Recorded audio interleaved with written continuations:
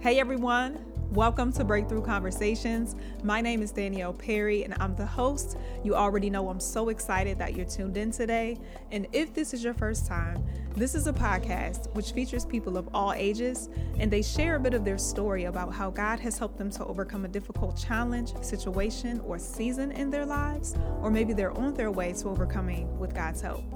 Well, I know that I always say that I'm so excited about the episodes, right? Which is true. But I gotta be a little biased with this one because this episode features my husband, and he's none other than Mr. Jared Perry. And the title of this episode, which is episode 21, and it's part 1, it's titled Being a Teacher in the Inner City, and specifically the inner city of Baltimore. Babe, thank you so much for just sharing on your wife's podcast. I really appreciate you. But no, truly, thank you for just who you are as a husband, who you are as a person. I'm so blessed to be married to you for coming up on 10 years. 10 years, y'all. Can you believe it? 10 years? Praise the Lord. But no, we're just so blessed. We're so blessed. And every year gets better with you, babe. It gets better. Now, at the time of this recording, he was actually in his 9th year of teaching, but he is in his 10th year at this point. And so you're going to be able to hear from his perspective as a teacher and just some of what he's endured. You'll hear some things about his personal life in this episode, but babe, just keep doing what you do. You bless so many people at your job, and I've been able to just witness how you've blessed so many students and coworkers, and so I'm super proud of you as your wife. Keep going, babe. I love you so much. So I'm not gonna keep talking, y'all. I want you to see all that he has to say. And so without further ado, here it is, part 1, episode 21. I want you to enjoy and be blessed. It is no other than my husband, Mr. Jared Perry. Oh, that introduction. What's up, babe? Hi. How are you? Breakthrough. You look handsome. Well, thank you. You're welcome. You're welcome. Had to get right for your channel. Indeed. Absolutely. Well, I have you on today to talk about your experience being a teacher in Baltimore City. Mm-hmm.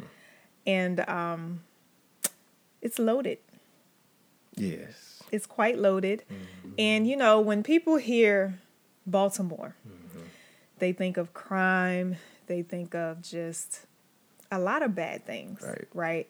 And we are going to talk about some of those bad things, but we are also going to highlight some of the good things about Baltimore and just your experience being a teacher. And so before we just delve into all of the questions that I have for you, just go ahead and tell our audience a little bit about who you are. Well, first, I want to say, I am so proud of you. Thank you, babe. You are knocking this out of the park. Thank you. And just official as I don't know what. You just official. I mean, sheesh. But yes, Jared Perry. Yes, Jared Perry. What can I say? Tulsa, Oklahoma. Came here to go to school, but I was on my way to Berkeley, saw Morgan, Mr. Miles, and that magnificent marching machine, and I was like, yeah, I can do this. Mm-hmm. Morgan State started offering all kind of scholarships and stuff, and I was like, yeah, $50,000 in debt, a little bit of loans, a little bit. Mm-hmm. Yeah, I'm good with Morgan, and we'll see what's up. Yeah. And so went to Morgan. After Morgan, it was working at Morgan. Mm-hmm. And then after working at Morgan, I should say during working at Morgan, it was getting my master's. So got my bachelor's in music and instrumental music. Then I got my master's in Master's of Arts and Teaching. I was in the honors program, but then I started working in the honors program. And then there you go. Mm-hmm. It was time to start teaching in a nutshell. Yes, yes. Well, you've been teaching now for 9 years. Yes. Can you believe that? Yes, I can. Okay. Yes, I can. So when did you decide that teaching music was going to be a career for you? It's funny because I was running from it initially, and I knew that I enjoyed music since out the womb. This music, mom's musical, dad's musical, sister, brother, everybody's musical, sisters, excuse me. And when I got to college, I knew that music production was it. Mr. Miles was like, "No, we don't have music production." I was like, "Okay." He was like, "The equipment changes so much. You got to stay up to date." "No, we ain't got that." I was like, "All right, so instrumental music, cool deal." I started at the Kaumba summer camp, I want to say my second summer, and I was just like, this is actually kind of cool. I had a bunch of kids in my group, 11 to 12, and then I was teaching them music. I think it was 11 to 12, and I was just like, this is awesome, and they're getting it. But I wasn't ready to be a teacher. Went back the next year again, summer camp, same thing, music. But this year, I was a junior, and I started working in the academic enrichment program, and I started working as the fine arts tutor for Morgan State University, the only one. And it was just like, this is awesome. End of the year, I got tutor of the year. Fine arts department in Morgan was just like, you're doing an awesome job. Kids are getting tutored, or I should say students, young men and women getting tutored, and it was great. And I was just like, okay, so maybe this is it. But upon graduation, it was just like, I'm not ready to get in that classroom yet. I don't have the education background. I have the music background, but I don't have the other stuff. What is a pedagogy? What is that? So I said, nah. Dr. Brunson at the time was like, here's a job. It's for you. And I was like, yeah, let me do that. Because I've been working in honors program since sophomore year. I know how to do this. And he's been teaching me stuff. So, yeah. So that's how that went. But then 2 years into working at Morgan, it was like, there's more. There's more. I'm encouraging students at Morgan. I'm praying for students at Morgan. And I'm seeing them get through all these situations. But I knew that it was like, yeah, but this isn't it. This isn't it. So I got my Master's of Arts in Teaching, 2 years, and I accepted it.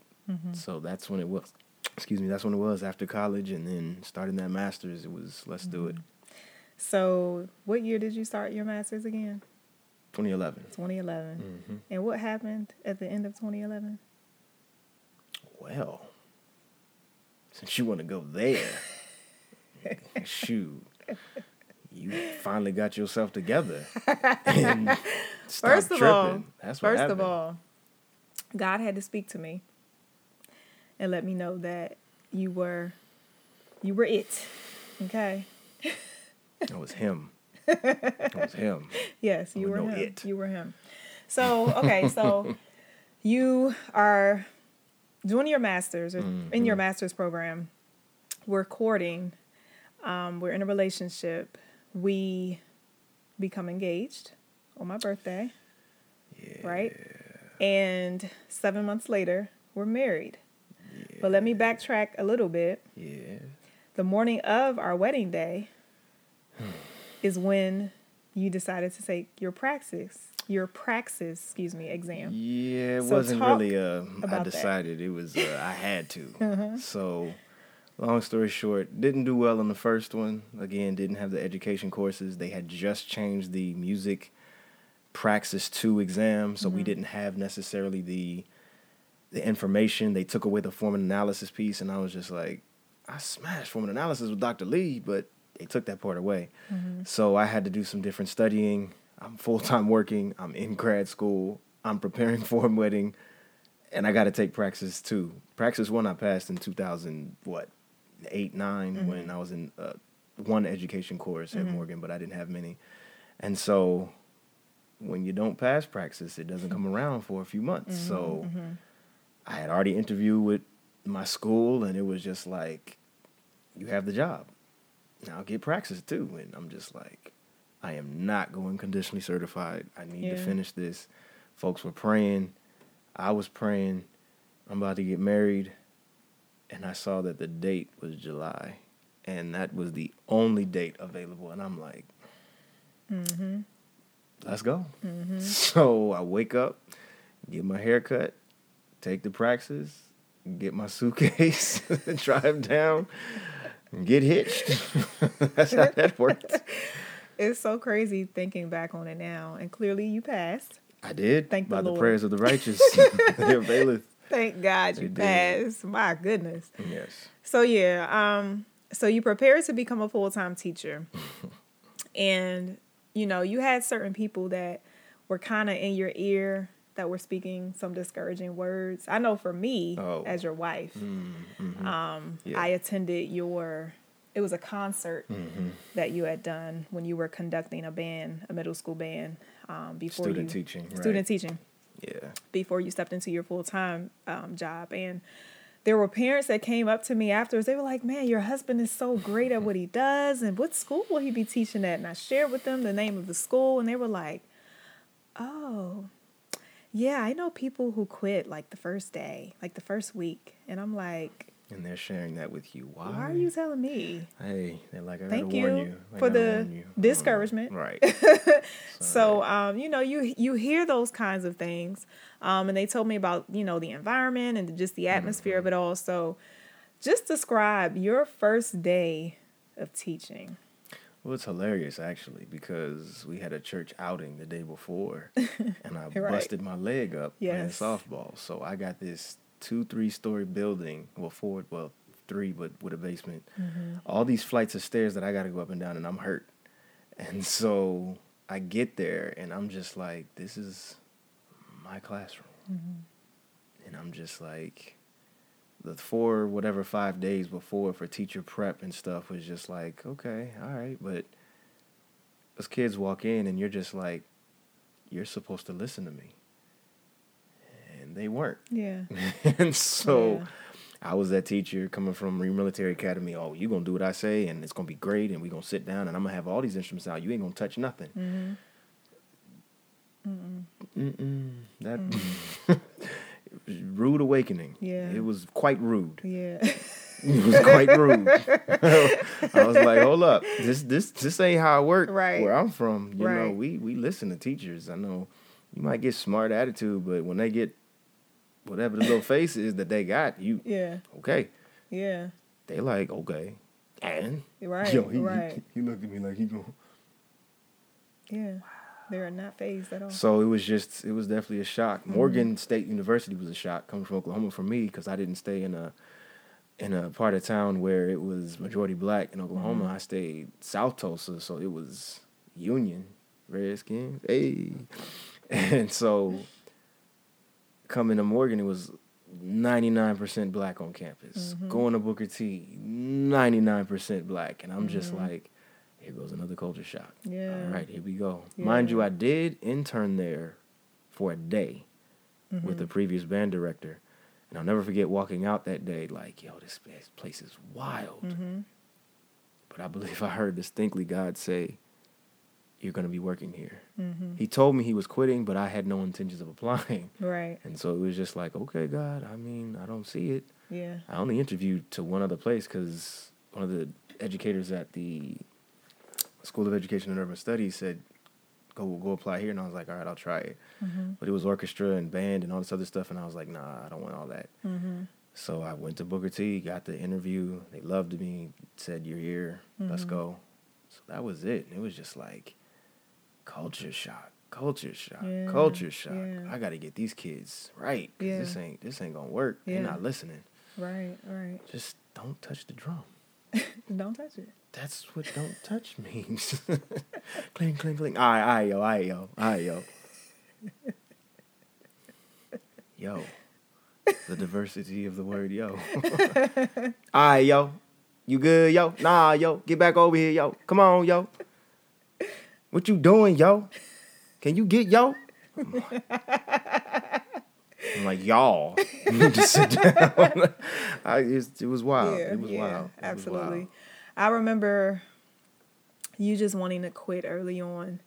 And he's going to jump past year 1, go to year 2. Oh, okay. Well, it was. I mean, it just rough. Stands out so much in my mind because I had just recently stopped working a job that was very hard for me. Yes. And God told me that I couldn't quit. And so that was my encouragement for you. You were just like, maybe I should just go back to Morgan, in your comfort zone, right? And I was like, babe, you got to keep at it. Trust me, I know what it's like, but you got to keep going. So talk a little bit, unless you want to touch on a little bit about your first year, but talk about that, just that wanting, that desire to just, I don't want to do this no more. Well, that first year, it was tough, but it was like, you're told your first year is tough. So I'm like heavily guarded with all kind of walls up. I'm like, I'm not going to quit. Right. Doesn't matter how hard it is. So I had that mindset. So there was no quitting.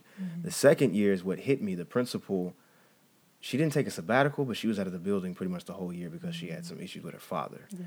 And so you come back in the summertime thinking, all right, cool. I got my first year under me. She's supportive. She wants me to do all this with the band and blah, blah, blah, and this is going to be great.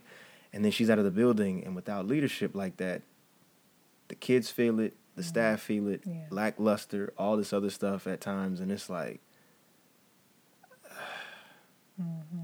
it was one of them. I just want to say it, babe. I don't feel like working here no more. I don't feel like working here anymore. I'ma just, and yeah, your encouragement was great. I don't think I was really ready to quit. It was just, I don't like this year, you know, and it was just, this is tough, and I don't like it. Yeah. It's not what it was last year. It was supposed to get better. Why is it almost the same, if not worse? Principal wasn't there. Assistant principal was trying to do her best, but that's why you have the principal and the assistant. They working together and they feeding off each other. When you got all the weight, that's tough. So Absolutely. That's tough. So just talk about some of the things that you learned quickly as a new teacher. You learn quickly relationships. You learn quickly get to know the students. You learn quickly, I wouldn't suggest this for female teachers or even male teachers by yourself, but you learn quickly home visits are real. In this environment, you need to do a home visit. And a phone call may not catch it. But when you knock on that door, there's a care that a parent sees, oh, you're actually here, especially when you're not down in the student. You're like, hey, ma'am, your son is on point. He's learning the percussion. Oh, really? Right, yeah. Right. And so it's not a manipulative thing. It's just, I'm letting you know, you may not have heard this before. You might have heard he's a nuisance. She's this, she's that, he's this, he's that. But I want you to know I've seen a lot better. Yeah. Now, at the same time, he was off today. And he was off yesterday. And I'm here because he was off the day before that, too. Right, so I'm here, and I want to let you know, I want to work with you to see how we can get this together. Sometimes it's great, sometimes it's not. I did that one time, and the student answered the door. He was like, my mom ain't here. I'm coming here for your mama, not you, and now your mama ain't here.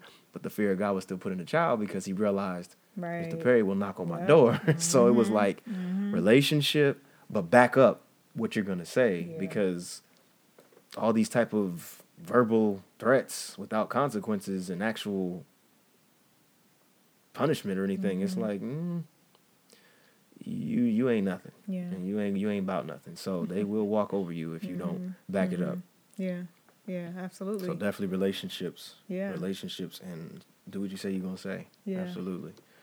So, at what year did you know for sure this is where I'm supposed to be? And was there a turning point in your second year of teaching or your third year of teaching? Describe that for us. I want to say year 4 because year 3, it's interesting. Each year just smacked me in the face. First one, culture shock. Second one, principal's not here. Third one, the whole arts team left, and so now it's just me. And now I'm the arts team lead because of grandfather, not quality or anything, even though they said it was quality. I was like, okay, well, still, that's still grandfather to me because I ain't asked for it. But year 4, I'm leading other teachers, and then this brass band starts at our school that I'm now for real in my element. I'm creating music with students, and I'm music producing that I've always wanted to do with real people. All right, low voices, y'all play this and y'all play that. But the best thing was, it was like we working on it together. I'm like, what are y'all here?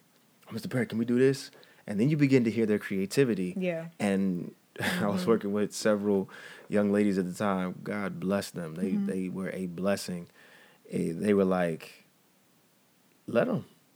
And I'm just like, huh? And they just like, y'all, if y'all understood, if we notated what y'all are playing, y'all minds would be blown. So all of this is taking place year 4. I've been going to adjudications, scores are getting better. It's no longer all threes. You got threes and twos, and now you got majority twos. And then like I'm trying to break over to that one, and it was just really on point that fourth year. It was the breakthrough in that moment to be like, okay. And then not to mention that year 4 happens and you tenured. Oh, you can't touch me. I can't do no wrong. Let me stop. But yeah, it was really year 4. Yeah. I kind of had my feet underneath me and all these different things. Been working with a program through the BSO called Or Kids, and they had been in the classroom and they had been so supportive and great. It was just, that moment was like, this is it. That was it. It was like, yeah, we good. What year was the Christmas concert that I came to and I was like, y'all sounded great? Was that year 3?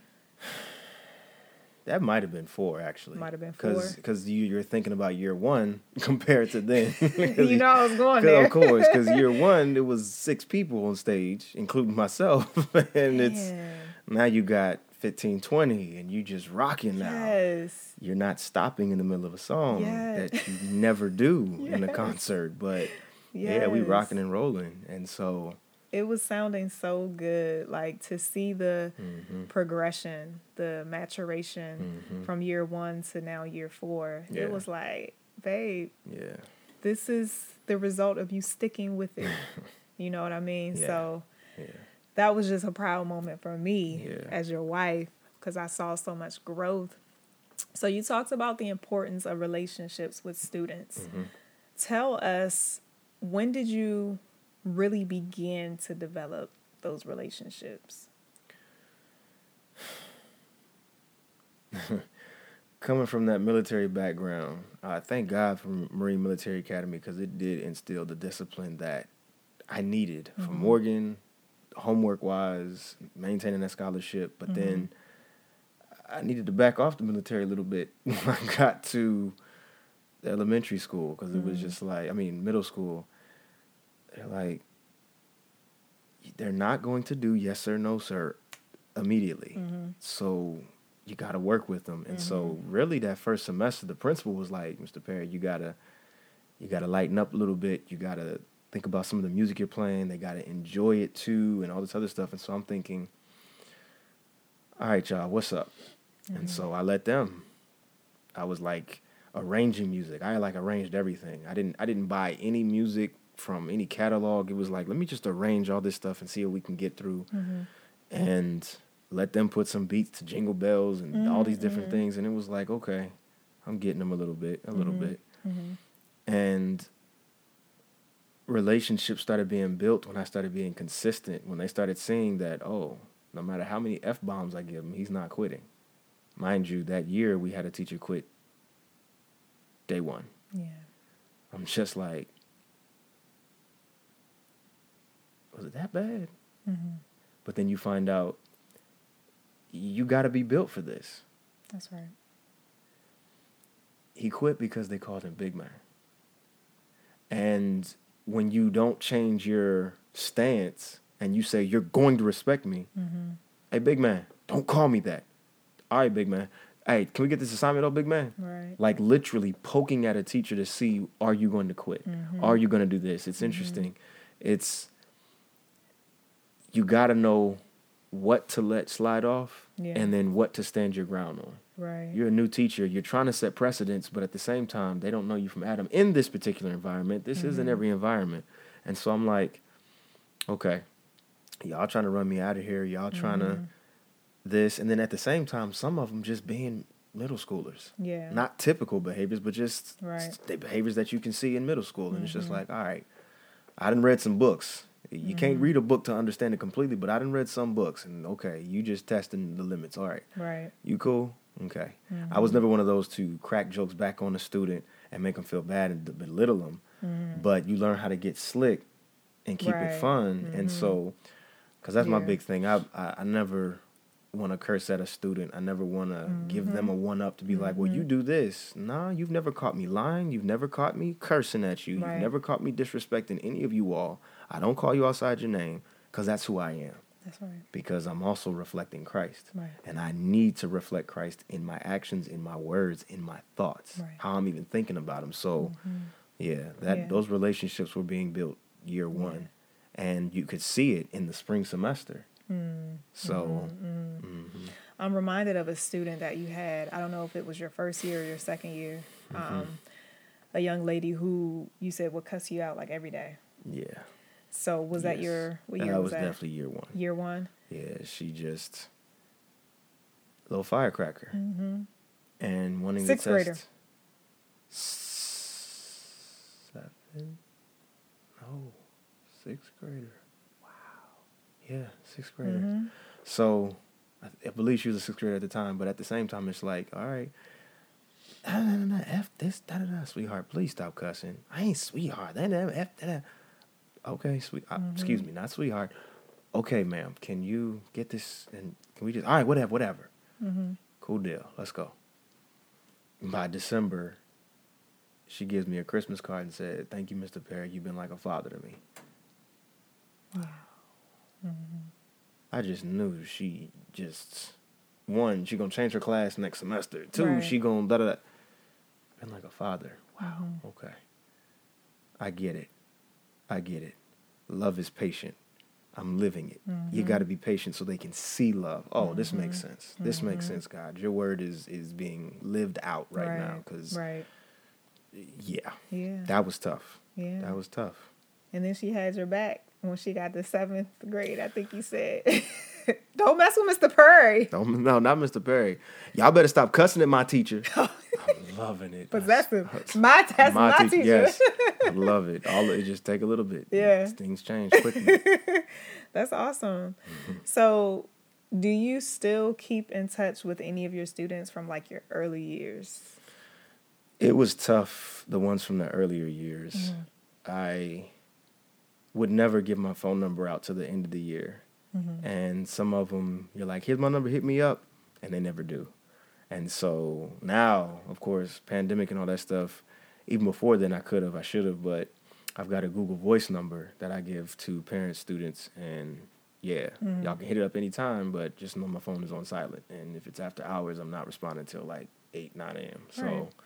So I keep in touch with a lot from, I want to say, that fourth year and above.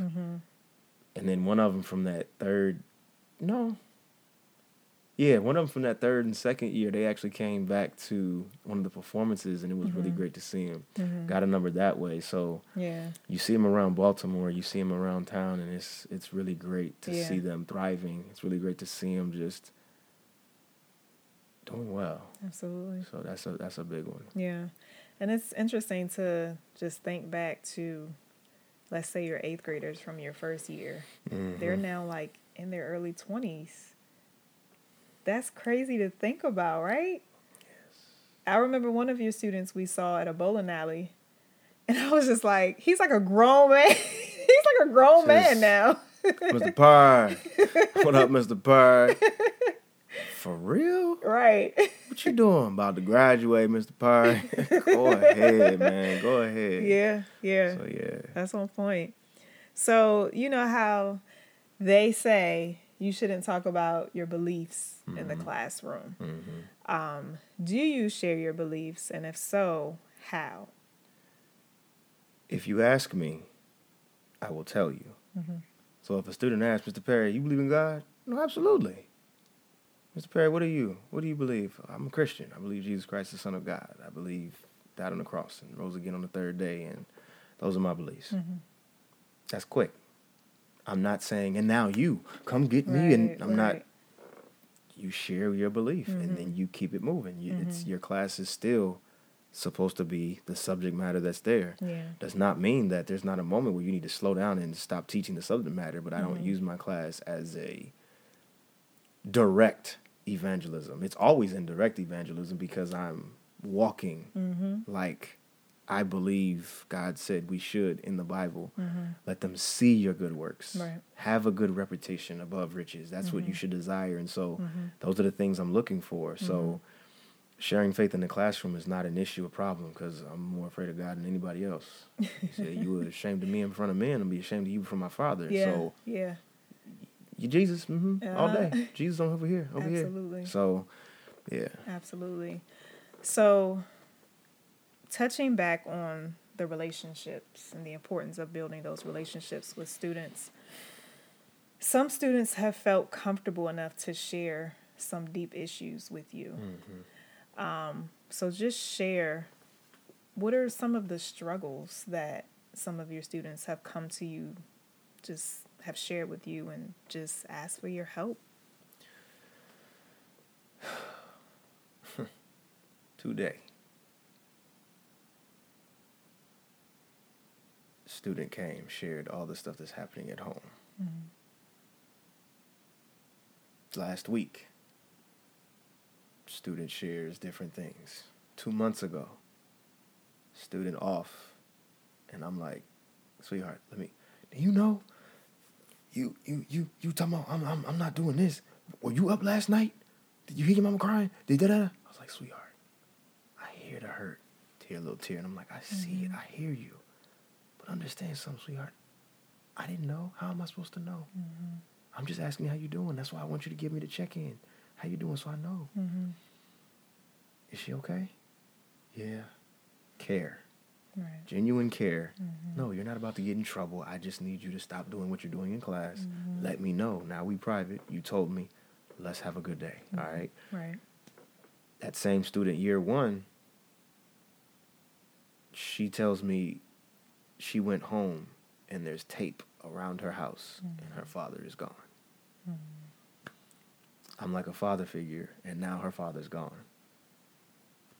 They always say it when you're in your master's program, education, bachelor's, whatever. There is no book that you can read, and you're just going to discover it as it's happening. And so there's quite a few things that are shared. Of course, you go through all of the training, child abuse, because certain things have to be reported. Yeah. And I'm glad to say, I don't know if it's just because it's never happened, but I'm glad to say no student has ever I've had to report a child to CPS or anything like that, but it's just been, Mr. Perry, it's really hard. It's real hard right now. Mr. Perry, I lost my instrument. So, what do? You deal with these situations, you deal with them, and you just let them know these are learning experiences, and at the end of the day, they're 12, 11, 13, 14, 15 sometimes. Yeah. So. Yeah. When you share some of what your students go through with me, I'm just like, how do you do it, babe? How do you do it? Because the grace of God. Yeah, the grace of God. And you're more than a band director. You're absolutely more than a band director. And I believe that's just a lot of teachers in general. They're more than just a teacher, because they have students who are facing some real issues. Correct. And if they feel comfortable enough to share those things with you, they will. And so that's another just element of just what it's like being in the classroom, right? So throughout your teaching career, you've definitely seen a lot. We'll go back to, I think it was 2015, where there were the Freddie Grey riots going on. Right. And I remember we were at home watching the news, and they were just showing all of the rioting and, Right. And you said, that's my student. And I think you saw more than one student on the screen, on the TV screen. And so talk to us a little bit about just what was going through your mind. I think at this point you're in your second or third year of teaching, 2015. That was that third year. 13, 14, 15. No, second? Really? I think it was the second year. Wow. Yeah, it was the second year. Wow. Didn't realize that. So, yeah. What was going through your mind? Like, well, first and foremost, you're just like, forget my students at first. This is happening. Right. Mind you, we were sent home because they said these things were happening. They were shutting down schools. They knew something was happening. The transportation systems were getting shut down. Kids weren't able to get home and all this other stuff. So it was weird. I'm not going to say orchestrated, but kids need to get home. You shut down the MTA. What are they going to do? So you hear the other side of it. Of course, from another perspective, you're like, look at all those kids out there just dumb, just hoodlum, just thug, just this. And it's like, they use these transportation systems to get home 20, 30 minutes away. Right. What do you expect? You shut it down and all of them are there. They said some tweet went out or something, but regardless, the tensions were just so high. I never forget there was a fake bomb threat at our building, so we had to go down the street to another school, which is our procedure. And when the kids started walking back, around the same time, little girl was like, we don't like y'all, talking to a white police officer. He comes back, he's like, yeah, we don't like y'all much neither. I think because I was walking back, I didn't, because I typically go back and I just say something like, come on, man, you can't do that. Right. I thank you for your service, but you can't do that. They need to see hope. They need to see safety, protect and serve, right? But I just didn't, and I wish I would have. But I do that. I say to officers at times, thank you for your service, just so they can hear something different. With my brother being a police officer and serving, you hear a different perspective. It's a great place to be in because I hear his perspective, but then I live their perspective with them in it. And so I get to have him and soften his heart sometimes because I can imagine it's like, you see the worst in people and they're like, we don't want y'all. You called us, but now you don't want anything. And so there's that side of it. But then there's the other one. No, they for real planting stuff. They for real are crooked. They for real are fighting us, taking advantage. And it's just like, So it was looking at all that, thinking about all that, and then all of a sudden you see a familiar face, and you see them colors, orange and blue, and you just like, no, come on. I told you yesterday in the hallway, don't get caught up in the nonsense. To this day, they're still arresting people. I remember you told me that, and I was like, really? To this day, they are still arresting people from running into my diamond, stealing stuff, jumping on cars, destroying stuff, and it's just like, wow. So I forget the statute of limitation or whenever that's going to happen, but folks are still being knocked on their door. We saw you on camera, and here's your fine, handcuffs, whatever it might be. And so they, sure enough, they came back to school the following day because schools were closed the next day. We went down there cleaning up stuff, and it was just terrible. And they came back the day after that, brand new J's, brand new jeans, brand new stuff, and it's just like lawlessness. Lawlessness at its finest. And this is what some people want. Anarchy. This is what you want? No law enforcement? You want just to do you? Okay. Yeah. You can have that. Right. I need procedures. I need people to be able to follow rules. Right. Clear rules. That's not ones that's going to change every few days, years, whatever. So yeah, absolutely. Yeah, that was quite heartbreaking, interesting, and just take you into prayer. Yeah. Keep them safe. Keep the officers safe, God. Keep everyone safe. Yeah. Have them go home. Yeah. Yeah. So it's interesting. You see it on your local news because it's happening right in your city. And it's like, talk about right at home, you know, and it just gets more real. Right.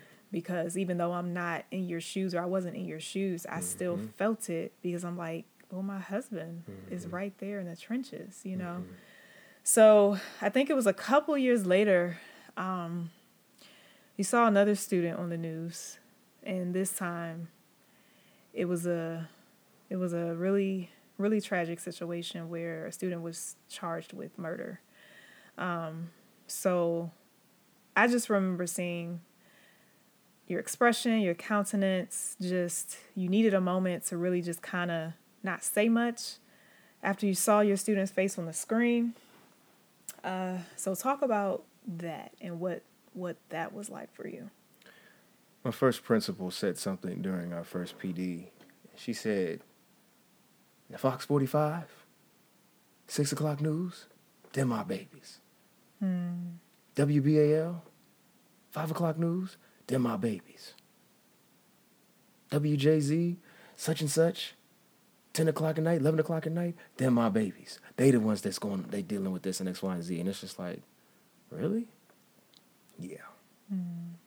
Yes, absolutely. That's where I am in Baltimore City. I'm in that pocket where you hear helicopters over your school. You hear the sirens. You're on lockdowns and stuff. And so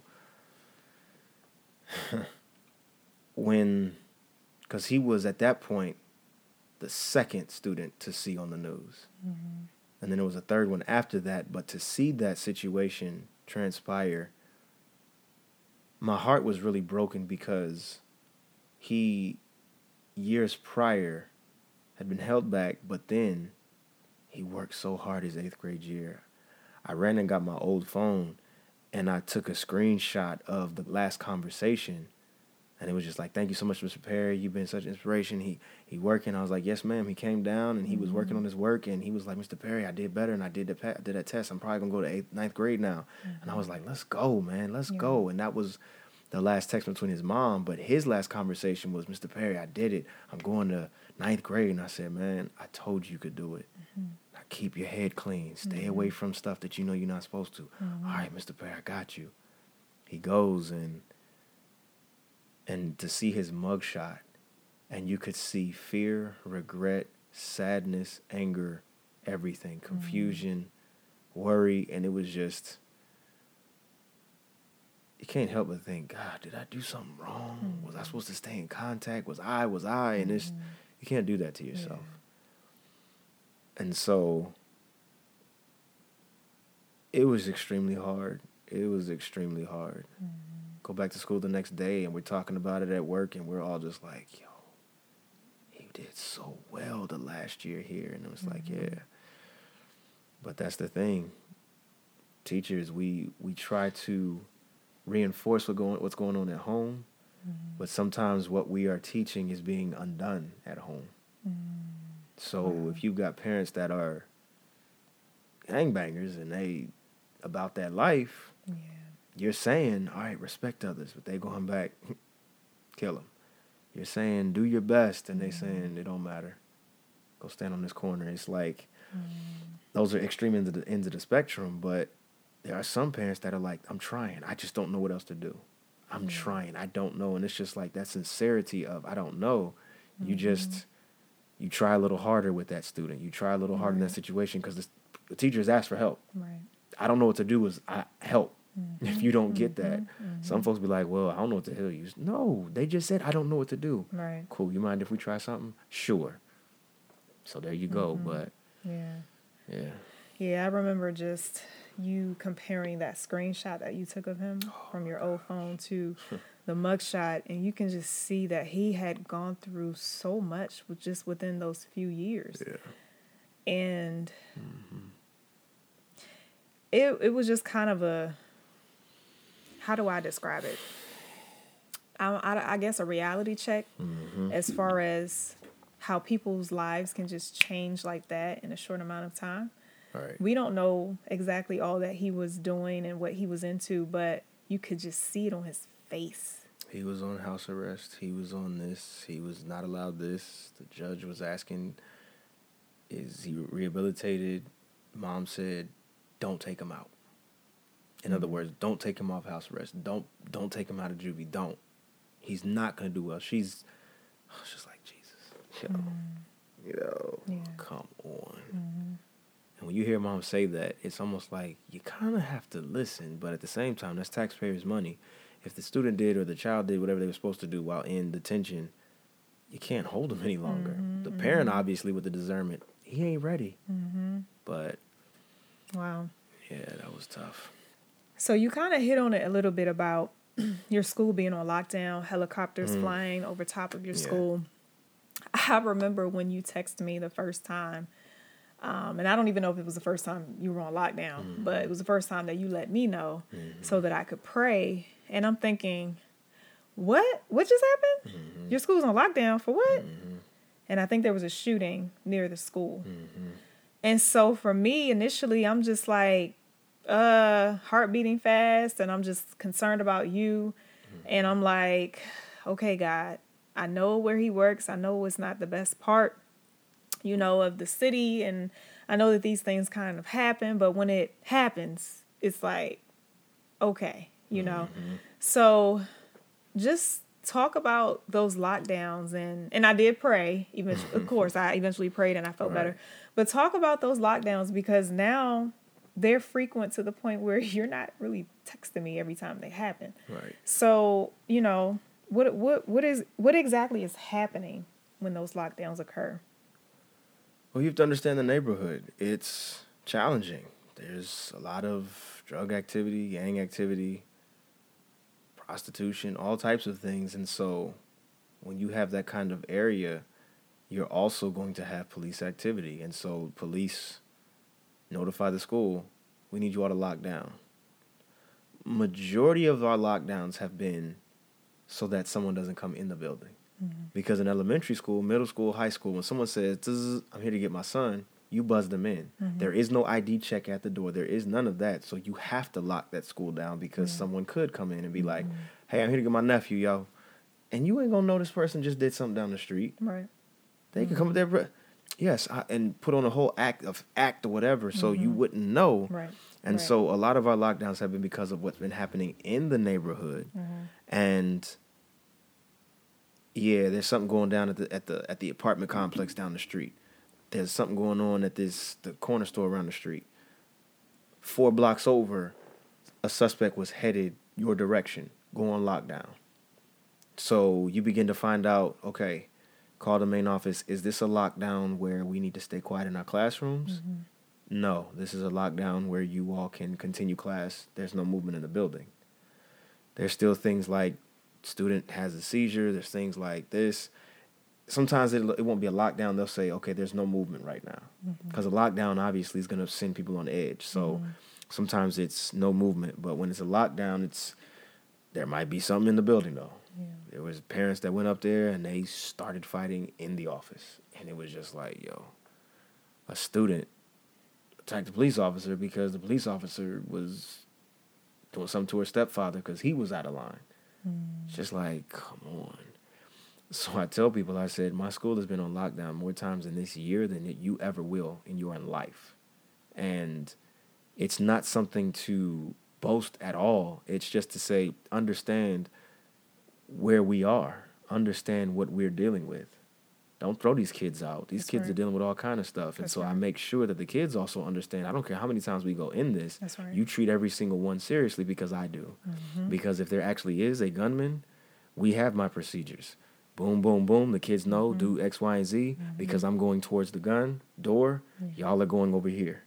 And it's sad that this day and age you have to think like that, but you don't want to be in the position of that security officer in Florida where they were like, well, where was he? He ran, and he's about to lose his job anyway. So your job is to provide a safe atmosphere for kids. And so you sign up for these things, because even if you don't live in a bad, quote unquote, neighborhood, you're still susceptible. You still have the possibility of dealing with something. So, because it's interesting, school shootings don't happen in the hood. So it's not a matter of you're in this place, what's going to happen. It's a matter of it's a possibility. Prepare. Prepare, and then you move on with your day, with your teaching. You go over it, because you have to rehearse it. Because if you don't rehearse with the kids, practice it. Same with the fire drill. You got to practice these things. This is what we do. So when it happens, it's, oh, yeah. Because everybody gets that same reaction when you hear a fire alarm. You hear something. Right. But when you've practiced it, it's, oh, Mr. Perry, you want me to go get it? Exactly. Your job there, your job this, your job that. So, yeah, the lockdowns are not the same. I'm not numb. Never will be numb. That's good. So that's good, because that was one of my, I guess, statements that I was going to make, and that was just, you haven't become desensitized. Even though there have been many lockdowns, you haven't become desensitized to it. And I think that's important, because I know it can be easy to become desensitized. So that's good, babe.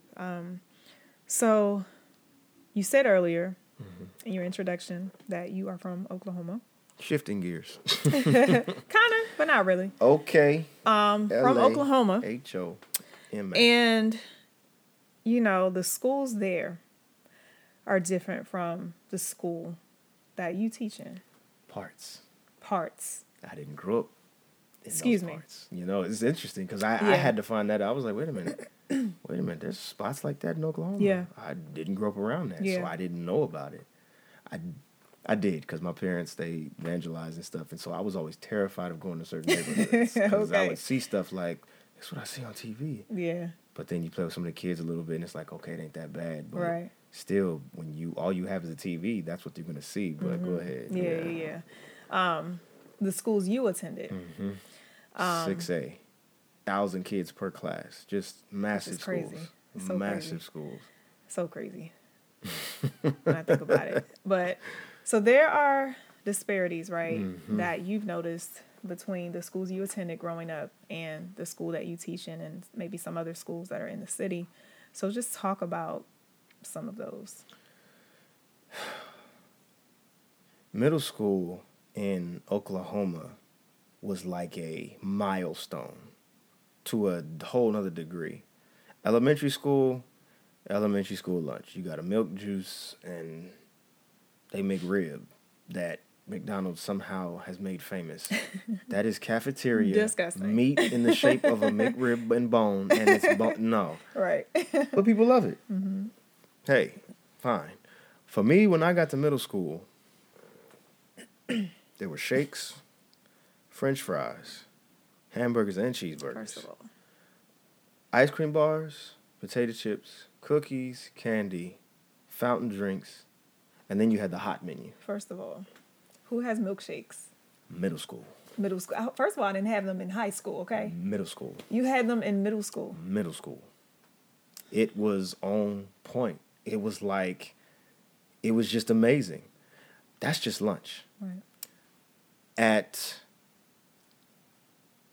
the beginning of the year and at the end of the first semester, the list of electives that we could choose from was ridiculous. I'm talking about one, your class, you pretty much would have 4 electives a year. In Baltimore City, you have one the whole year. Right. There you go. Unless your school goes through like a cycle of some sort, you have one class the whole year. But, and I'm not going to say Baltimore City because high school is different and each middle school is different. But at my middle school, you have your arts class because that's how it's run. But in other middle schools, the same. You have your one arts class or you have a cycle, but it's not like you have... You're going to visit every art, in other words, in the school. Nah, you're not doing everything because you're only going to be there 2 years. It was a 6th and 7th grade center. Massive building, 2 stories, 2,000 kids on this side, 2,000 kids on that side, and it's just massive. And then you have the 8th grade center by itself, and again, all kind of stuff you want, any type of food type stuff, and then you get to pick your classes and all this other stuff. The band room is immaculate. All this stuff is great. I never made it to the high school, but I got to the I-High, which is the intermediate high. 9 and 10 was by itself. First of all, 6 and 7. Yes. And then 8th has its own. Yeah. And now 9 you have and 10, a pre. Yeah, 9 and 10 was together, and then 11, 12. It's probably different now. I know it's different now, but they have the different structures. But yeah, it was all divided like that. I only got to the 10th grade because then I went to the Marine Military Academy. But I just looked at how much I had afforded to me as a middle schooler, 8th grade, 9th grade, 10th grade. Driver's ed. We didn't pay for it. We had a class. You had a class. And we had simulators in the school. Simulators. And this is not a private school. This is public education in Oklahoma. You're in a simulator with your driving ed teacher, and you're bumping that loud music. You're gonna die. You're gonna die. You're playing around with your friends. You're gonna die. And so that's all we just cracked up laughing at him because he would just say that stuff. He was kind of being funny, but he was being serious. Don't play around. And then we had the car. You go get in the car, and he's got his brake over here, got my brake over here. So we driving, and he slams on the brake. The car stops. It's like, how'd that work? Disparities are real. I had that. Disparities are real. In Greg's driving school in and Waldorf. And you paid $250, $300, $400, $500 for it. It was not in my high school. Exactly. That's so, crazy. Again, disparities are real. And I can imagine there's a place like that in Maryland when you get to the other counties where, it's the same. And so you see the disparities. That's absolutely. Crazy, yeah. The pandemic just exposed a whole different level of disparities with electronics and internet. So, yeah. Yeah. So this is a question that I still think about to this day. Having grown up in Tulsa, right? And working in Baltimore City in an urban setting where all of you haven't described it all, but for the sake of the podcast, you described some of what you experienced. How do you, from Tulsa, Oklahoma, remain in a job for 9 years working in Baltimore City? And it's one of those things where I'm just asking, what draws you back year after year? Wow. Well, there you have it. That was part 1 of episode 21, featuring my husband, Mr. Jared Perry, and the title of this episode is Being a Teacher in the Inner City of Baltimore. I hope you are ready to tune into part 2, which will premiere next Thursday, March 30th at 12 p.m. Eastern Standard Time, here on Facebook, YouTube, Apple Podcasts, and Spotify. In the meantime, have a wonderful day and be blessed, everyone.